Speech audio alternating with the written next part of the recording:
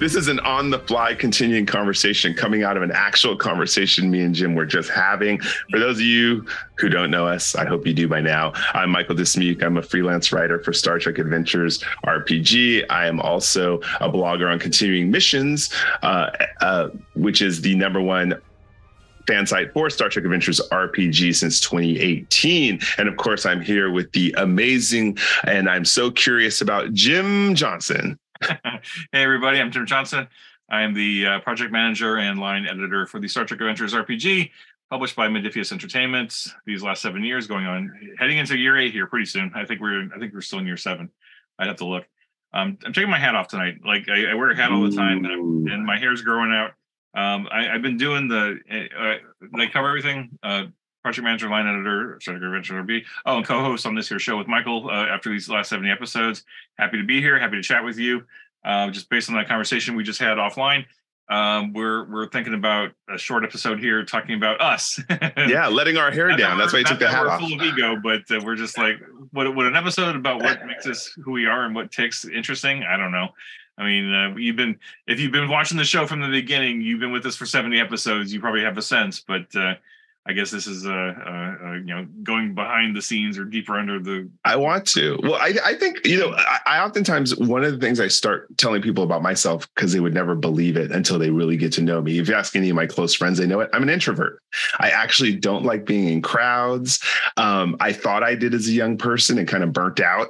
And I love Zoom. Believe me, for some people, the pandemic was hard. I know, you've spoken about that. It's hard in some veins. For some people like me, it was like, wow, this is like paradise. I was in the zone. Well, I have a question about for you, because you've talked about it a little bit, and I'm intrigued by it just because I've always loved the stage plays. I love acting. I love dialogue. What got you into that? When was like the first time you ever dabbled into the performing arts?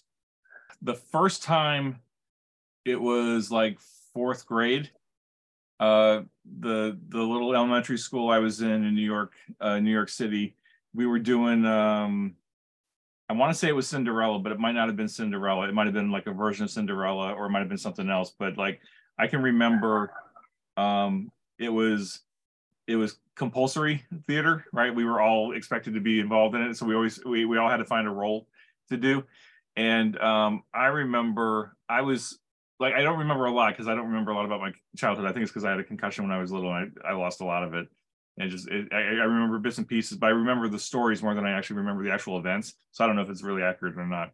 But this show, though, I remember I was so excited to be involved in it that I was one of the King's dudes, because we were all wearing like paper mache sashes and belts, and we had like fancy suits on and stuff, and we all had to learn how to do a dance. And of course it was the classic, we didn't want to get cooties, so we were like dancing at arm's length. But like the director needed somebody to ring a bell, and needed like an announcer or something, and like I was the only kid raising my hand to want to do it. It's like, oh, can I run from the dance over to the piano to ring the triangle to be the bell, and then I can run up to the front to do the announcements. And like I think I was self-conscious enough to know that there were other kids in the show, and that I wanted to make sure that other kids had other things to do. But like I don't think any of the other kids ever raised their hand to want to volunteer or anything. And so I was the only person volunteering to do stuff. Mm-hmm. So she gave me like 4 things to do in this play. I think we only did 2 performances. So I did it all, and it was fun. But then I got out. I didn't do any more theater until after I graduated college. Actually, I was in college. I had to take some electives to fill out my degree, and I was like, well, stage combat sounds cool. I'll do that. And I'd already taken a bunch of Shakespeare and. You said stage combat? Yeah, stage combat. So it's a way of doing stage fighting, safely, but still making it look cool. and making it look good and telling a story to the audience. So it's a hand-to-hand fighting. It's a staff. It's a sword, rapier, two-handed swords, etc. Okay. There's a whole thing around stage combat and Wow. doing it safely. So I took a couple of electives on stage combat. I took a couple of electives on acting because I'm a huge introvert. Like it may not come across this because this is safe. Like this is super safe. Exactly. I can do whatever the hell I want. I feel you. That's why I love it. But I was such a huge introvert. I knew that like as I was starting to head into the professional world, I had to do something. And at the time, I didn't know what Toastmasters was. If I had known what Toastmasters was, many moons ago, I would have absolutely joined it right away. Even though I would have been scared and nervous to do it. But theater seemed relatively fun and safe. And I knew some friends who had done theater, and they said, "Oh, Jim, you should try doing theater," because of all the RPG experience I had, right? Because doing RPGs, I was doing character voices, I was doing character mannerisms, I was making up story. I was already doing the acting without really having any training to do it. So it was an easy transition to go from RPGs into theater. And so I took those electives in school, and it was a fun experience. It was interesting to try it out.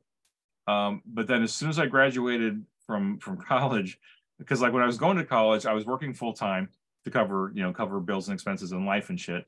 And then I was doing school part-time, which is why it took me forever to get my degree, because there's only so many classes you can take when you're going part-time. And for certain degrees, I was just an English major and history minor. Like in order to finish my degree, I had to wait for certain classes to be available, and they didn't always offer them every semester. So I ended up taking random classes here and there. But anyway, long story. So when I was going to school, like all my time was committed. Like I was either working or I was going to class.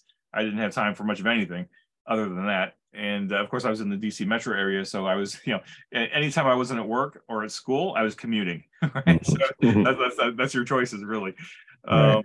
But the moment I graduated from school, I suddenly had all this free time, and I was losing my mind. I was like, what do I do with all this free time? I can't stand it because like I've got nothing to do except go to work. And I was bored. And my sister, bless her, she said, well, you've got those theater experiences from school. Why don't you go audition for a show? There's tons of community theaters in the Northern Virginia area. Why don't you go to audition for something? And I was like, oh, why didn't I think of that? And then literally that day, I pulled up the local newspaper and I looked in the arts and entertainment section, all 2 pages of it. And there was a local theater group that had just started like 6 months prior to that. And they were holding auditions for Robin Hood. Or a version of Robin Hood, and I happened to have that stage combat experience, right? And oh, Robin perfect! Hood is a very fighting kind of show. I was like, well, if nothing else, I got the fighting experience, so I could go try that. I have to ask you, when you do an audition like that too, I have to ask a question. When you do an audition like that, do they give you the script ahead of time, or do you just walk in and grab a piece of paper? It could be both. So for Robin Hood though, because I had literally of course this is my first ever audition. I had no idea. Mm-hmm.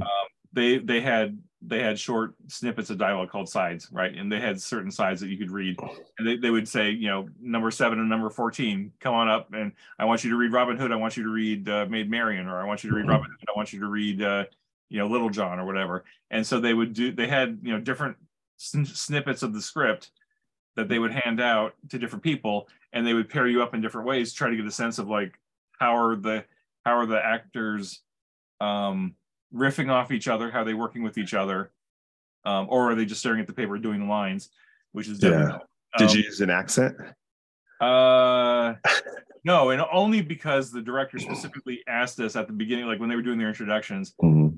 The director specifically said, please, for the love of all that don't do an accent unless you can make it convincing, right? Like don't just put on a posh accent just for the sake of doing it because you think it's necessary. Just, we want to hear your natural voice, and which I thought was good because a lot of us were pretty hammy as it was, and so we just played it straight. And, we tried to emote and do the work and do the scene, but we didn't put on any airs or anything. I think there were a couple of people who did, and because they were the only ones doing it, it felt really fake.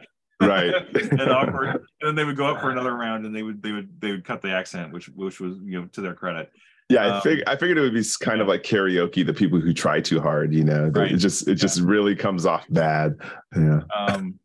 But then to answer your question in another way, the other way you can approach auditions, especially for community theater, although I'm sure it's true for professional theater too, is if you know the show, if you know what they're auditioning ahead of time, it is super easy to go buy a stage play or to go buy a copy of the play. I mean, there's several websites that specialize in selling stage plays. Mm. And there's plenty of books. Plenty of stage plays have been published in books and collections and stuff. So if you know that your local theater group is going to be doing Neil Simon's California Suite, go buy yourself a copy of California Suite. It's like $5 off of Dramatist Play Services or one of the other ones. I think there's 3 or 4 play services that will sell you the actual script in the same kind of format that you would get if you get cast and they give you the script. Right. So if you read that ahead of time, get a feel for the characters, get a feel for the ones that are probably in your wheelhouse of capabilities. Like me personally, I'm a character actor. I'll never be the lead in anything. And I have accepted that a long time ago. But the character roles are fun, right? The character roles are the ones that really people dig and get the best lines and the funniest moments or whatever. So like I'll read a stage play and I'll read it cover to cover. And be like, okay, I think I could do this role or this role or this role, and maybe if it's a big show with a lot of cast, maybe I would, if it's the right show in the right circumstances, I would be happy to do like third spear carrier from the left or bit player who has 2 lines but has a really cool amount of things to do on stage or something. So what's the biggest audience you played to, you think? I mean, we're talking, community theater, pretty small time. I think the biggest audience I had was maybe 700, 800 people. That's pretty big. Maybe actually, you know what? I was in a couple of musicals. I'm not a singer, but I was playing some of the non-musical roles, and I think a couple of those performances we may have topped out around 900 or 1,000. I mean, the challenge is that we're usually, community theaters are usually in school auditoriums or the like, and I think the biggest, I mean, like we had space in a high school at one point, and I think their auditorium only seated like 1,200. Okay. But I think like there were 2 nights of it was either Wizard of Oz or one of the other big ones. I don't remember now. Well, I think that's cool. I mean, I'd love to find some photos of you or video of you actually doing that. That would be amazing. That would be amazing. A long time ago, man. That was. I mean, I've got them, but I would love to see those. But the best stage play I saw of West Side Story was actually a college. I went to Skyline College, and I went there with a really bad attitude, like this is gonna suck. I just went there such a bad attitude with some friends, and I had a blast. I mean, they put their heart into it. The love story was so well acted. And to this day, even when I watch, West Side Story, the original movie, which of course has the most amazing soundtrack ever, especially if you listen to it in a theater, it's like amazing. Yeah. But I go back to that and I'm like, wow. And that's when I got into actually going to smaller community plays and stuff like that. You just never know. And it doesn't matter. I don't want to say that they're not good, because they are good. It's a different mindset. You're really just getting into watching them emote, and I just love that. So I love the small house is actually a little more better than Broadway, which is I like Broadway shows. There's some ones I definitely love, but I would take a community theater over Broadway any day, especially when people aren't doing it for money and glory and they're doing it for the art. You could tell the difference. Yeah. Although I will push back just a little bit and say, like, if it's a professional production and it's done well, you can still get that real intimate connection with the actors. I think the American Shakespeare Center in Stanton, Virginia, they built a recreation of the Blackfriars Theater, and they do all their performances with the lights on, right? So like literally the seats to the theater, the seats around the stage are literally right on top of the stage. Like, I mean, you're literally 2 feet away from 3 to 5 feet away from the actors when they're performing. And in fact, they put they have like 4 or 5 premium seats that they put actually on the stage, and you're like literally sitting on the stage right there, like you're practically in the show because you're right there, right in their face.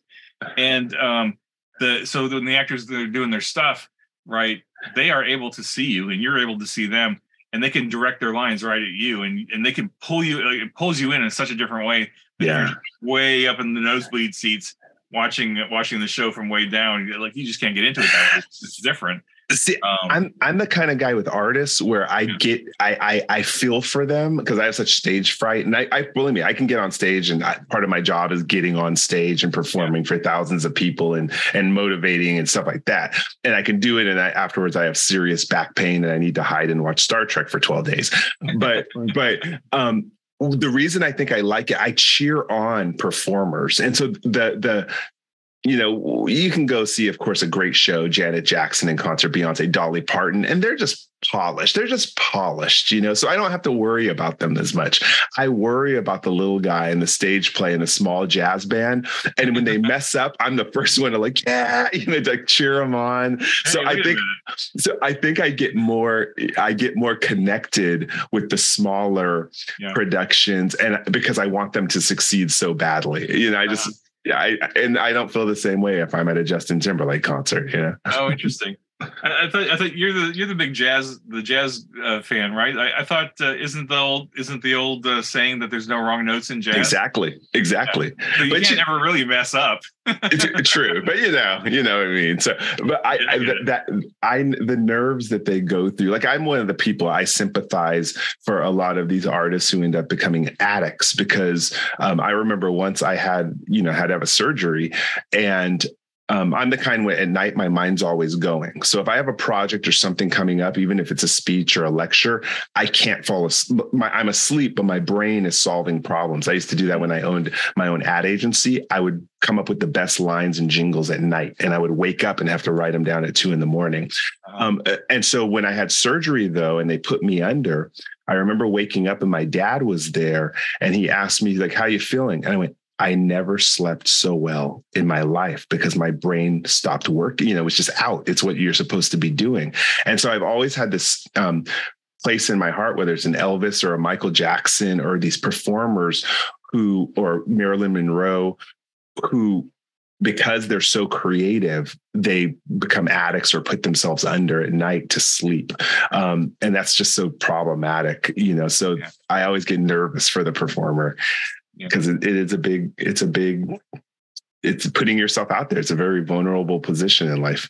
Yeah.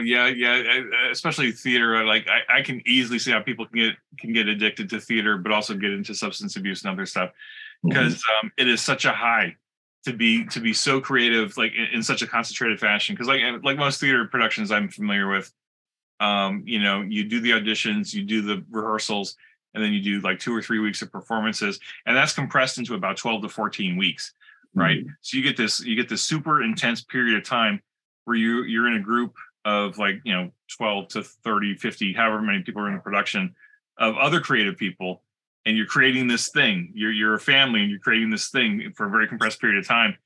And then you get to perform it, and you get the audience involved in it. You get their reactions, which is immediate, right? It's not like writing a book and waiting for reviews to come in. Like, the reaction is immediate, because you can hear them laugh or cry or sigh or whatever. You get that instant feedback, which is always a boost. Even if they hate you, if they're making noise, then you're doing something right? When they're quiet, then you got to worry. And then you want to go to the next show, and then the next show, and the next show, and then all of a sudden, like in my experience, you've gotten the bug, and you've strung together 4 years of this, just constant one show after another, and you get burned out. And then I got burned out. Like, I got burned out big time, and I was like, I just can't. I need a break. And I actually slept. Like, when I finally didn't get cast in the show, I was crushed, of course, because I had been cast in everything I had auditioned for up to that point. I was like, oh, wait a minute, I get to take a break. I get to do my laundry and clean the house and like actually read a book or something, and I don't have to just focus on the script or the actors or the theater or whatever. And then you look back and you go, gosh, I was going 100% on that, and now I'm burned out, and I need a break. I need to recharge. Yep. And then if you're like me, you take a break, you recharge, and then you reflect on what you learned, hopefully, and then you're like, oh, now I can be a little more discerning. Right, I don't have to accept literally every role I'm offered. I can take a break, and I can be a little more choosy. And I love hearing you say that. I literally Yeah, it was hard for me in about around 2013, where I was doing a lot. I was doing a lot at work. I was doing a lot personal life. I was doing a lot, even if it was going to a lot of social gatherings, things I thought I had to do. And then I eventually burned out, and I went very introverted at that point. Like, I only wanted to be with me at the gym, my wife. I didn't want people coming over. And what's interesting is, I developed a lot of muscle problems and stuff like that, like just from tension and stuff. And you said you develop wisdom, because then I was like, why am I doing this? And I'll admit, I'll be the first person. I had someone to talk to help me through it. And why was I putting all of this on myself? And what's interesting about the pandemic is, all of a sudden, no one could come over. And at that same time is when you approached me, because of Continuing Mission during the pandemic, and was like, hey, do you want to write? And that was the perfect time to ask, because all the noise was out of my life. Yeah. I had time. I was home. I was in my zone. And really, it taught me a lot. Like, this is a good spot to be in. And I want to stay, like, just because when the pandemic ended, I actually kind of panicked, because people were like, oh, I can't wait to see you. And all the calls start coming in. I was like, oh no, that's how I was, because I had found this sweet spot. But what I did is, coming out of it, I just came out more balanced. And being like, okay, I can't do more than one big gathering every 3 months. Let's have people over in small controlled groups one time a weekend. It doesn't have to be every day. And that allows me now my creative side, where I can actually, I like writing anyways, but now I really I'm kind of jealous of that time, that creative space. I don't think I could ever do a stage play. I probably would lose a spleen over it. But I definitely needed a creative outlet, or I feel very dark mentally, Interesting. A couple of thoughts there. Like, this is a non sequitur. We don't have to go into the detail on this, but you mentioned that before the pandemic ended, it's like, I don't think it's over. You're right. I think it's still with us. Yeah. But people don't act like it. They weren't acting like it during the pandemic. Yeah. So I can no longer tell people, like, no, you can't come over. What are you, crazy? I used to be able to say that for about 2 years, but not anymore. We're still being pretty careful. We just, like, we're doing the best we can, but I've never been a fan of big gatherings anyway. I'm an introvert. Like, I like small group discussions, small group conversations. Like if I'm in a big group conversation, I will immediately look for the people with the cats, or I'll look for people that are geeks like me, and then we can go sit down somewhere and within the bigger atmosphere and talk about Star Trek, or talk about video games, or board games, or RPGs, or whatever. And like, you just have to kind of like seek them out, and because like, I hate small talk. Oh my God, small talk just drives me crazy. I know. I have this weird personality, though, that when I'm in a room, it starts with like the kids gravitating toward me, and then I'm kind of like running to different rooms, and then I'm annoyed by them, and I tell them first of all, I'm gonna say I love kids, but I tell them, when my interaction with them is like, why are you bothering me? I don't have children. Why are you talking to me? And then for some reason that endears them to me, and I'm like, go away, you're no use to me, and then they'll still follow me. So I have this. My wife is like, well, why do you like go to Mon? I was like, well, because they just need to know that, not everyone has to like them, but I do like them, but that's kind of my shtick with them. So I have this thing when I'm at a gathering, my wife watches as I move to quiet room to wherever people aren't, whether it's the front yard, backyard, downstairs, I move, and then she'll say people trickle to that location, and then I'm forced to move again. Yeah, that's weird when that happens, right? Like, I tend to gravitate, again, I'm a cat person, so I tend to gravitate to wherever the cat is, and I'll spend time with the cat. And it'll be quiet, and I'll have my snack or my drink or whatever, and I'll be hanging out with the cat and maybe talking to one or two other people. And then I'll see the flow will come toward me. It's like, oh, it's time to get up and go refresh my beverage and get some snacks. Or oh gosh, is that the time? Oh well, I now. I'm notorious for never saying goodbye, because if one person hears you say goodbye, then you have to say hi. You're obligatory. You have to say bye to everybody. So I'll just my wife knows sign language like I do, and so fortunately, if we're in a crowd of people where no one knows sign language, I'm like, time to go. She knows I do it just real quick. And then I just disappear. I'll wait in the car for her to catch up. I'm going to go warm up the car. Yeah. Exactly. Yep. Exactly. Interesting.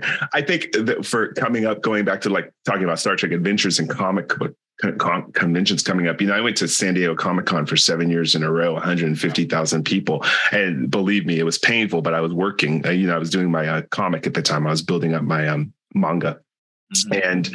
And I do know that, being behind the booth, I felt safe because people could just line up. Yeah. But like outside the booth, I was never the outside a booth kind of mingler. And then I leave immediately to like a small cafe or coffee shop. I don't go to the parties after.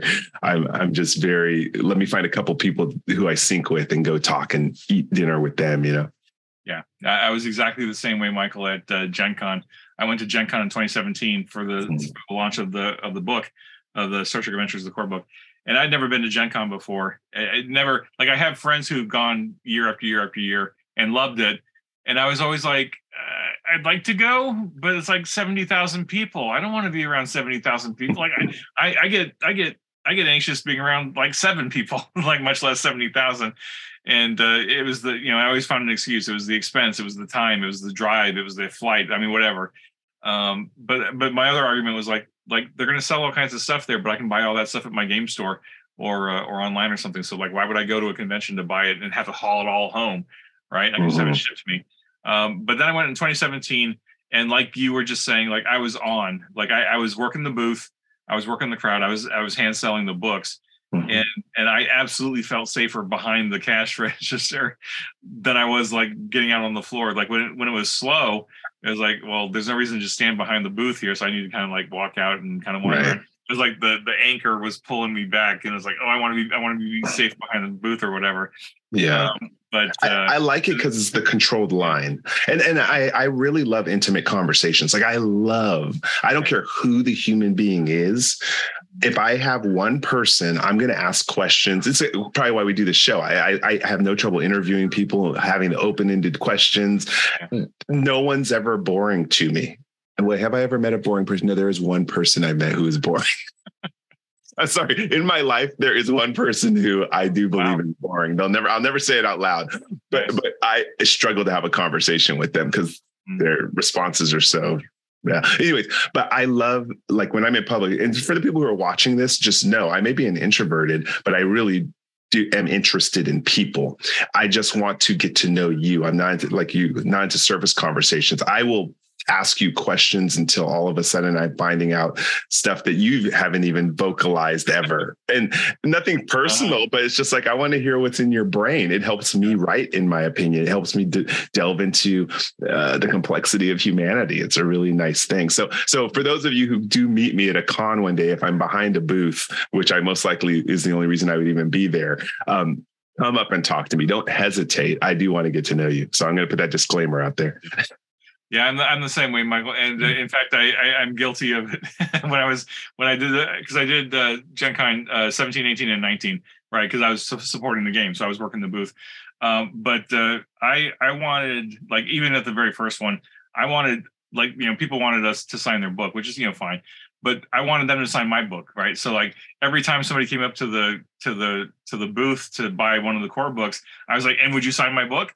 Would you sign my book?" And so I'd start up this conversation. And I would kind of forget about the fact that there was a line of people waiting to buy stuff. Yeah. Oh, shoot, I can't really have meaningful conversations with these people over and over and over and over again. I need to just kind of move things along here. That is hard. Then I kind of wanted to move off to the side a little bit and have like buy the thing, and then I'll move over to the side and you can sign my book and I'll talk to you about it. And that's why it's good to have rotational coverage at those. When I did my booth, there were 4 of us. I had 2 of my friends. I had the artists with me, and I had 2 of my friends who were so cool, and they would push some product. But like, especially if I always feel that anyone who buys one of my art pieces, because it's my writing, that I want them to have memories to connect later on with. Right. I know when I buy art, if the artist is there when I'm buying it, I'm more akin to buy it and then bring it home and tell a story with it. So I kind of try to give people a story, if they're part of product. I think it's a great opportunity, and I wish there was a good way to do it virtually, other than like virtual conventions that not enough people are doing.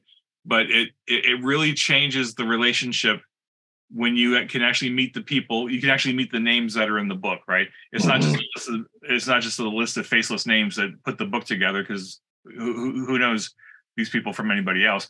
But when you actually get to meet the person and talk to them and shake their hand and just interact with them, then you're like, oh wow, this is a person. I mean, it's like when I was younger, I worked at Walden Books, and I would be shelving the fantasy and science fiction novelists and stuff, and be like, oh, these people are like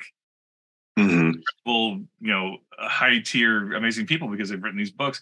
And then it wasn't until I joined, SIFWA, and I was like, oh, these people are just like normal people. Like they have good days and bad days, and some of them are real a-holes, and some of them are really nice people. And like, all I knew was their name on a book, and that they provided these great stories. And then you actually get to know the person behind all that stuff, and it's really fascinating to do that. And it's the same way with games, right? Like I got to meet a lot of people at Gen Con that I would have never met otherwise. And it's like, oh yeah, you wrote that game and you wrote that book, and it's like, oh, now I know you a little bit better, and it gives me a little bit better understanding of what they're doing with the game and stuff, which is always exciting. So it is I'm grateful for those opportunities. Yeah, and and for me, and this is why Continuing Missions got started as a blog with Tony Pye and everyone else, Colin Wilson, who got started, is I am equally fascinated with the fans. Oh, this is weird how it's translating into my thing with stage theater. Oh, interesting.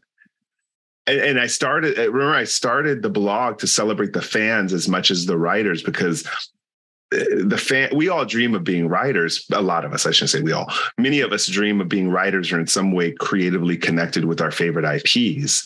And just because of the nature of the beast and the percentages of law, a lot of us are never going to be. It's just going to be hard. But at the same time, the ideas are equally good. You're just not being paid for them generally, and I think celebrating that when I'm at a comic book convention, I gravitate toward the small indies. I want to know who you are. What's this story about? And I'm going to pick it up and support them just because, maybe one day I'll see them. I remember there was a comic book. I forget the name of the writer now, but it was Whiteout was the name of the comic book. Whiteout, beautiful cover. I bought 4 of the books, and I was talking to the artist and to the writer, and had a nice conversation with them, asking about the motivation behind the book. And the art was so cool. And then 2 years later, they're getting a movie, and I was like, I talked to them, and I just thought it was so cool that I spent the time with them and got an autograph. It's this independent, and seeing them be successful, even though I haven't met them since, it was just like the biggest thing to me. So that's really the motivation behind Continuing Mission for me too, is I think everybody I meet at some point is going to do something great. And it'll be nice that, if I know them and had some details about them. Mm-hmm. Yeah. It's amazing who you can meet and who crosses your path, and see where they go. And it's really cool stuff. Yeah. And it circles back to everything that we talk about on Star Trek Adventures, as the long way around, get back to the purpose of this. I think that there's motivation. I know, I've had many off the record conversations with you about how appreciative people are of you opening up the gates for amateurs such as myself, or budding writers to get a chance to have a piece of iconic IP. And I think it's because you have that community theater creative background, and you're not, I don't want to say you're not in it for the money. I don't know if you are or not. But you're in it for the art, from my opinion. You love Star Trek, you're passionate about it, and you want to share that passion and, with other people, have the experience. That's what I perceive. You have to tell your own story. Yeah. Well, I mean, the RPG industry, by and large, is not an industry you get into for the money, right? Unless you're working for, I don't know, Wizards of the Coast and maybe Paizo. You do it more than anything else. You do it for the passion. I'm the project manager, I'm the line editor. I have race just like you do on writing and editing, etc. Is it a lot of money? No, but that's why most of us have day jobs, right? Right. Day job to pay the bills and to survive and live and thrive. But this is really truly a passion thing, and I appreciate the money, but I'm here for the fans, and I'm here for Star Trek, and That's what I'm passionate about. Yeah, I love podcasts about creators. Like some of my favorite podcasts is Delta Flyers, with Garrett Wong and Bobby Duncan McNeil. And I encourage people who are interested in Hollywood or in the industry, get autobiographies, because Frank Oz said something that I'll always remember. He says it took me 20 years to become an overnight success. And the reason why I say that is because oftentimes we're impressed by these people who show up on TV or they get a book or movie deal. But believe me, if you looked at what took them to get there and you looked at them 10 years ago, 15 years ago, you wouldn't be impressed, which is sad because you should be, because they're working, they're hard, they're trying, they're starving artists. I tell people all the time, my nieces and nephews, same thing. It's like, right. If someone loves playing the guitar, they don't wait to cut an album to play the guitar. They just do it every day out of the passion. And some people are discovered and some people aren't, but they still get fulfillment out of playing the guitar. Writing, drawing is exactly the same way. Like, yes, do I love the fact that I get to, because I write RPG anyways, whether or not I'm paid or not. Is it nice to get a little check for it? Sure. I'm not going to complain about it, but whether or not I'm still doing it. And that's where you're going to really find the people who perfect their craft over decades. Yeah. And again, a small percentage will one day get fortunate and be seen by somebody or shake the right hand.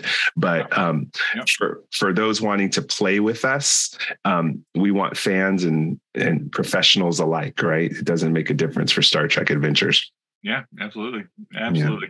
Yeah. I mean, part of it's the tradition of Star Trek, really. I think back in the heyday when Next Gen and DS9 were on the air, I think even Voyager, of course, that was network television at the time, so they had a machine, right? They had to get 26 episodes a season into the pipeline, and Next Gen, I think after season 2 or 3 or something, they opened up the floodgates and said any fan, anybody, whether you're agented or unagented, if you can write a spec script and mail it into their slush fund and into their slush pile, they had the writers, the staff writers would spend most of their day working on the show, but then they were all reading slush too, and so they'd read scripts, and they like the ones that they liked, they would invite those writers in to pitch stories, right? So there's a tradition there of Star Trek of bringing the fans into it, and I mean that's how I got my start with Star Trek, was the Strange New Worlds anthology, short story anthology series. We talked about that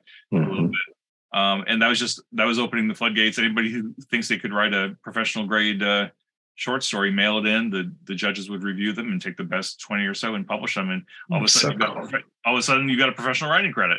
Right? Cool. And so it's those little pieces that start building the foundation of whatever you're doing, whether it's a career or just a beautiful passion project that you're responsible for. Like I love indie writers and indie comic creators and stuff, and on the rare occasions I go to a convention anymore, I always try to go into the artists the alley, artist alley, whatever it's called, and check out the writers and see what they're doing, because I mean that's me, right? Yep. I mean, I might be working for Modiphius, but I'm still an indie at heart.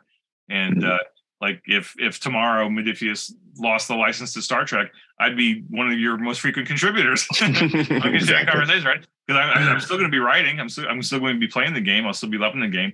I don't need to be paid to love to do it. I mean, it's certainly nice to happen, but I know that Continuing Conversations will not be going anywhere anytime soon, even if the game moves on to another company at some point in the future. Because honestly, that's the nature of IP games anyway. Like eventually, someone else is going to pick it up. I don't know when or why or how, but it's just the sad truth of life is that nothing lasts forever, right? So that's just in the back of my mind. Somewhere in the back of my mind, our creativity does. So no one can.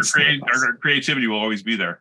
Yeah, I think that's cool. I'm going to encourage people to listen and read books about people who've struggled to create, because to me it's inspiring. Like, just don't stop. You just never know what's going to be picked up. I think a lot of these screenplay writers, they have hundreds of screenplays sitting on their shelf, and then 25 years later, someone somehow gets their hand on it. And to me, it's just produce for the love of it. And even in the future, I've taken old stories and reworked them into Star Trek Adventure modules because no one else was seeing them. It was in my private box. No one else is sharing. And now I get to rework concepts and get them printed. So that would be my encouragement to everybody out there. And I would follow on to that to say, um, uh, everything. I'm targeting writers specifically, right? Because we're talking about writing more than anything else. Because we're both writers. I think everything you write is practice for the next one, right? And I know a lot of writers don't like to hear practice. Like, practice is a 4-letter word for some people because I don't want to practice. I just want to be perfect right away. It's like, well, you can't. It's not possible, right? Even if you're Mozart, you still have to practice. So like everything you write, whether it's a drabble or a short story or a novel or a screenplay or a stage play or RPG module or whatever, it's all practice for the next thing. And none of it's wasted. None of it's bad. Like I read a lot of novice writers out there who are like despondent that they had to cut 2,000 words or 5,000 words from their story or their novel or whatever. It's like, it's okay. You were on a path and you realized it didn't work. That's still 2,000 to 3,000 words of practice that you got in. And then, but you were smart enough to see that it wasn't working. So you went back and then you started it over again, or Exactly. a different tack. And it's okay. But like you said, though, like I think every writer I've ever met is a pack rat of some sort, whether they're keeping physical copies of their stuff, or they're keeping electronic copies of their stuff, or they're keeping a mental tally of their stuff. They're always recycling stories or reusing stories, or they started writing a story and like some character came out of it that was really cool. It was the wrong fit for that story. They're like, oh, I'm going to cut that character out, but I'm going to hold on to that character and do another story with them at some other point because it might fit better somewhere else. And you're always on. Like I'm watching TV and movies and I'm constantly saying, oh, I could rework that for this. Oh, I like that character. Let me put them as a Cardassian. Yeah. Like I'm constantly in that writer's creative mode. And even at work, my day job where I'm in communications and organizational development, all I do is get edited all day long. I'm writing stuff for the executives and for social media. And I'm so used to being edited in life. I learned not to take it personally anymore. And I will take it and reuse it somewhere else. One year they're like, oh no, edit this, blah, blah, blah, blah. And then the next year I go use the old one. They're like, that's great. It's so many emotions and the editor's opinion is, it's so whimsical. I've learned. Yeah. So don't throw anything away. You'd be surprised how people will react to something later. I remember I wrote, in fact, what's funny is I wrote when I was dating my wife, I wrote her a poem. And I'm the only one who appreciated the poem and she appreciated the poem. And then when I did a comic book about 15 years later, I had a little rapper. His name was Red Rover. And I had a little rapper and he was a kid and he was trying to woo the girl on this play yard. And I said, okay, I need a really good rap. And I brought that poem back and it ended up being published, and I'm like, wow, it's like something I wrote, 15 years ago for my wife to be romantic ended up being in my manga comic book, issue 3. And that just reminded me, like, don't throw anything away. You don't know when like when people were reading the comic who are getting reactions from, they were getting all teary eyed and choked up because the poem was so cute. And I was like, that's the reaction I wanted. My wife, she read it once, put it away. But, the people who read my comic, they liked it. They teared up a little. There you go. So to bring this full circle back to theater, one of the just as part of the somehow this has turned into writing advice. I don't know how that happens. I don't know, because I said we're just gonna have a conversation today, get to know each other better. That's all. Yeah. But that works because I mean writing's in my blood, and that's who I am. I'm a writer. But to take it back to theater for a moment, if you are a writer and you want to get more insights into how to write people, go audition for like, even if you have no intention of accepting the role, go audition for a community theater production in your area, because you'll get to go up on stage or in front of people and you get to speak the words, because like stage plays are meant to be performed, right? They're not just meant to be read. Like Shakespeare is deadly dull on this page, honestly, but an actor can bring it to life, and like you need to feel the words in your mouth and to be able to emote and to do it, and it gives you it just changes the brain a little bit, so that when you sit down to start writing your next manuscript and you're doing the dialogue, you can actually start feeling how that dialogue actually works. That's why I love to read my stuff out loud. Yeah. When I do a draft, I try to read it out loud, or I try to have somebody read it to me so I can listen to it. That's why I love my Kindle. My Kindle will read it to me, which is such a godsend. I do the same with all Microsoft Word. I do read aloud. Yeah. Because just looking at it on the screen or on the page is one thing, but to actually hear the words, then you can start like, oh, that sounds really awkward. That like those 4 words in succession doesn't sound right.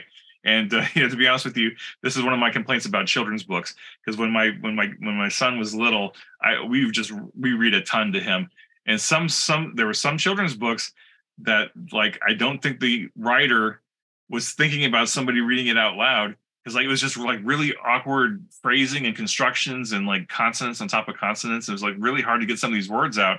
And it's like, I like the story of this book, but I don't like the way it's written, because I just can't get it out. But yeah, so go see stage plays, go write stage plays, go act, audition, absolutely audition, especially if you have stage fright. It's okay. Everyone, even the experienced actors have stage fright. Trust me, they just have learned skills to overcome it. And that's what we do, right? Especially as introverts, we have to learn how to flex and be extroverted for a little while, and then we go disappear for a week because we have to recharge. Exactly.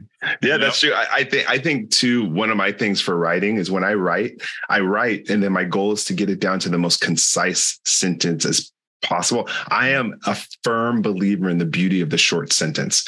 A long sentence to me means it is necessary beyond measure to put more words in. But my goal is, when I'm writing, I first just write everything, and then I go in and just start cutting and try to get those sentences as short as possible. There's an author I love, and he's actually a writer for Star Trek Adventures, Marco Raffaella, and he has the book Where Fires End. And if you read Where Fires End, I'm going to recommend Mark Raffaella's book.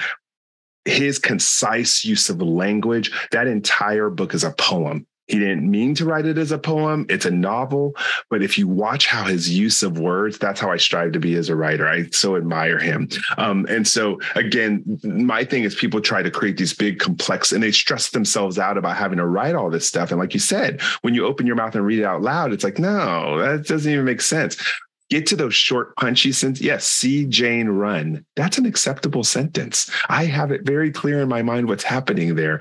And so that's something to, going back to writing advice or being in a play and articulating the words, you really learn about the beauty of cadence, of sentence structure, of how to put certain words together. It's just a wonderful art form.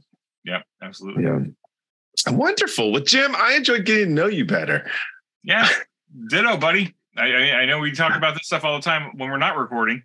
Yeah. But I don't know, maybe there's like 2 people in our audience who cared enough to watch all this. I think we went on for like an hour, but it's a labor of love. I remind people, we're not making money off this podcast. The reason we do it is because we talk about it anyways, and we're always trying to create a better product. For me, I was doing it before I was even writing, for it.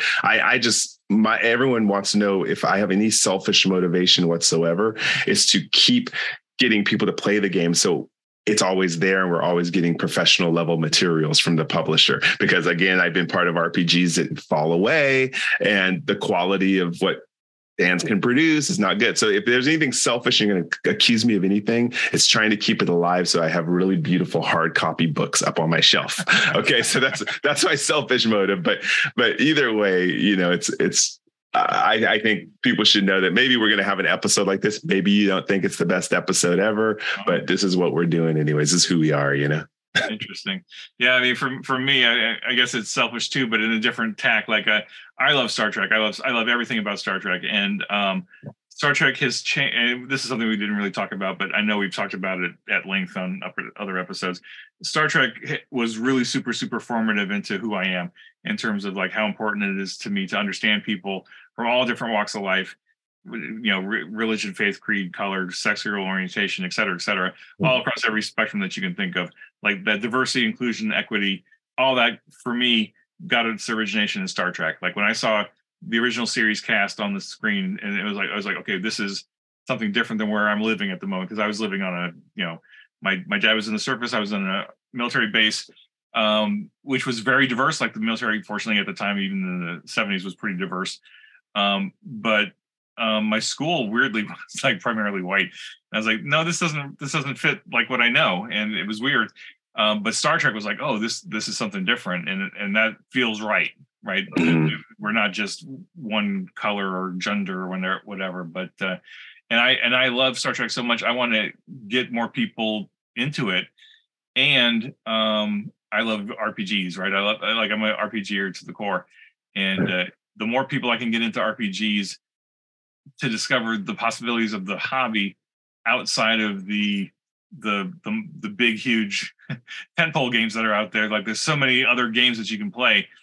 No knocks on those, because I love playing them too. I've just have found other niches that I enjoy more. I love. Oh man, and this is me waxing poetic again. One of the unexpected joyful side benefits of doing this gig is being able to first talk to you and do this kind of a podcast, which is amazing. But like when I'm cranking away on an edit or something, and I need to take a break, I can go pull up YouTube or Twitch, and I can see gamers all around the world playing this game, or some form of Star Trek. And it's clear they're digging it and they're having fun and they're playing our modules, or they're playing their own stuff based on our modules, or they're just using our product or whatever. And like knowing that we put our heart and soul into those products, right? And they're using them at their game table, and they're coming up with their own amazing Star Trek adventures. That is the win for me right there. That's why I agree. Because I can see people are passionate about it and they're getting into it and they're having fun. And it's like, oh, I helped enable that. That's so cool. I love that too. Yeah. And then taking their own spins on it. Yeah. Yeah. It's so like, cool. I mean, in my professional world, like just within the last, 10 years or so, I've really kind of figured out that like, I'm really passionate about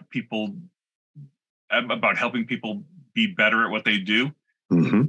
And like making them more effective and making them more capable at their job, just by, making little tweaks to their workflow or their day or whatever. And all of a sudden they're more productive.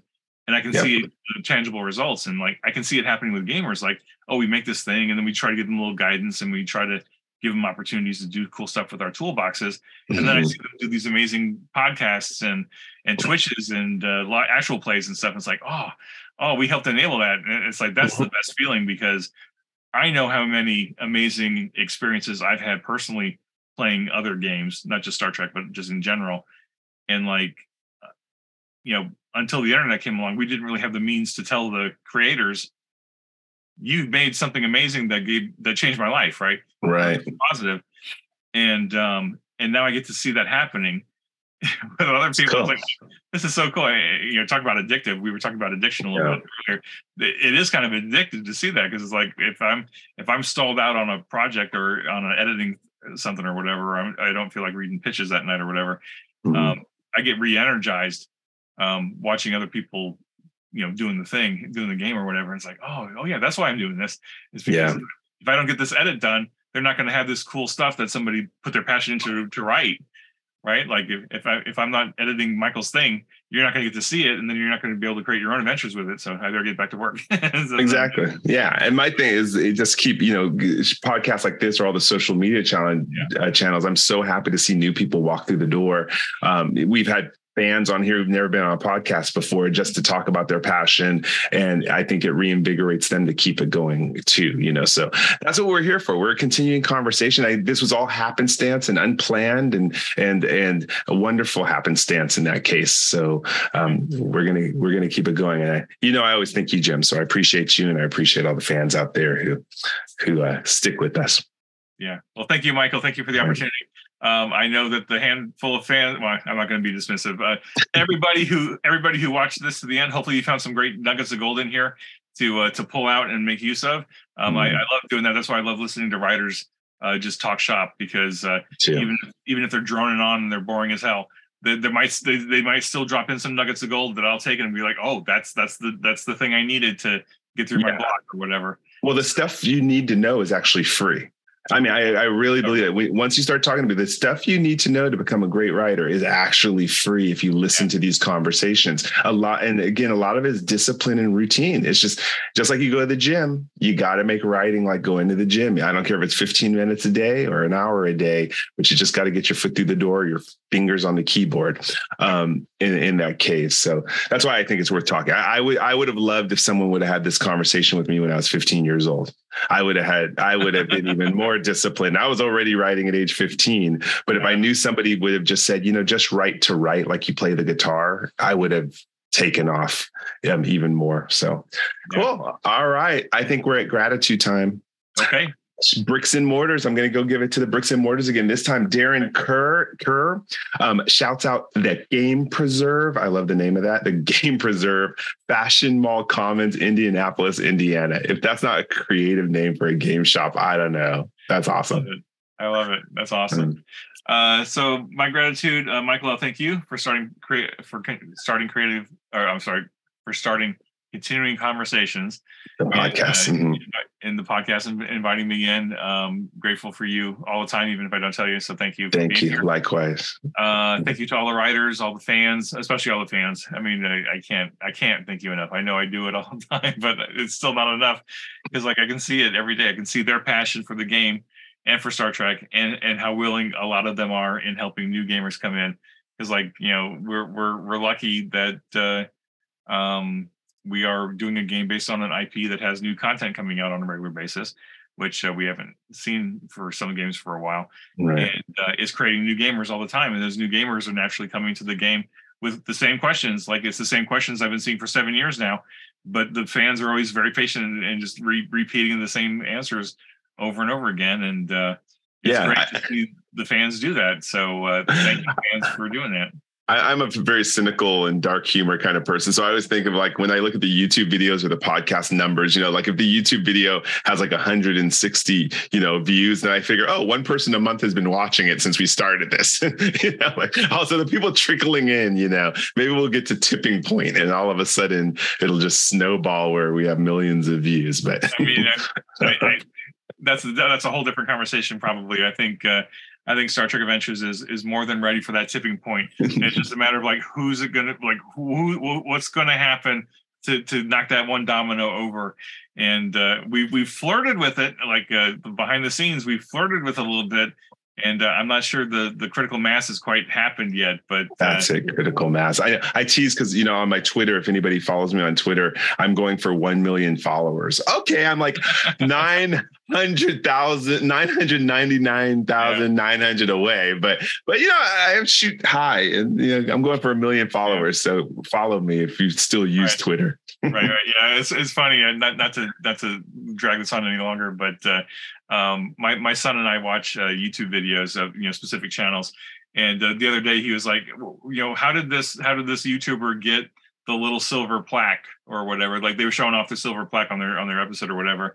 And I was like, oh, well, you know, they have, you know, 50,000 or, you know, 100,000 subscribers, whatever the target number. I don't know what it was.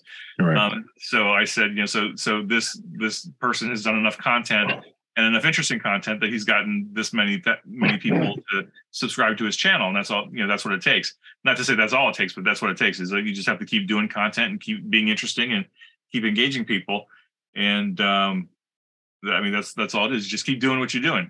Keep doing what you love. And eventually interested people will flock to you. I thought you were about to say, and then my kid asked, how many likes does your podcast get, Dad? I don't even know. I don't pay attention to the numbers. We don't. Right? Jeff sometimes let us know. Yeah. That's not why I'm doing this, right? I'm not doing this to get numbers or to be an influencer or whatever all that BS is, but I just don't care. Like I'm passionate about this. I know you're passionate about it. And somehow we're connecting with people who are equally passionate about it, whether they're fans or professionals or somewhere in between. And I love the fact that we're able to invite, you know, not to say Joe Average Fan, but like we'll invite everybody onto the show if we can talk to them. I'm your average geek. I'm proud to say I'm your average geek. I'm not over the top. I'm not knowledgeable, but you know, I'm a working person who has to make a living. And so I can't, you know, I envy these people who know every single IP and details about them. Like, how do you have the time? I envy them, but good. All right. Well, we're here and we're back at our IDIC moment. And this is a great conversation, Michael. Thank you. Live long and prosper. Be safe. Be well. We'll talk to you all next time. All right. Love y'all. Be well.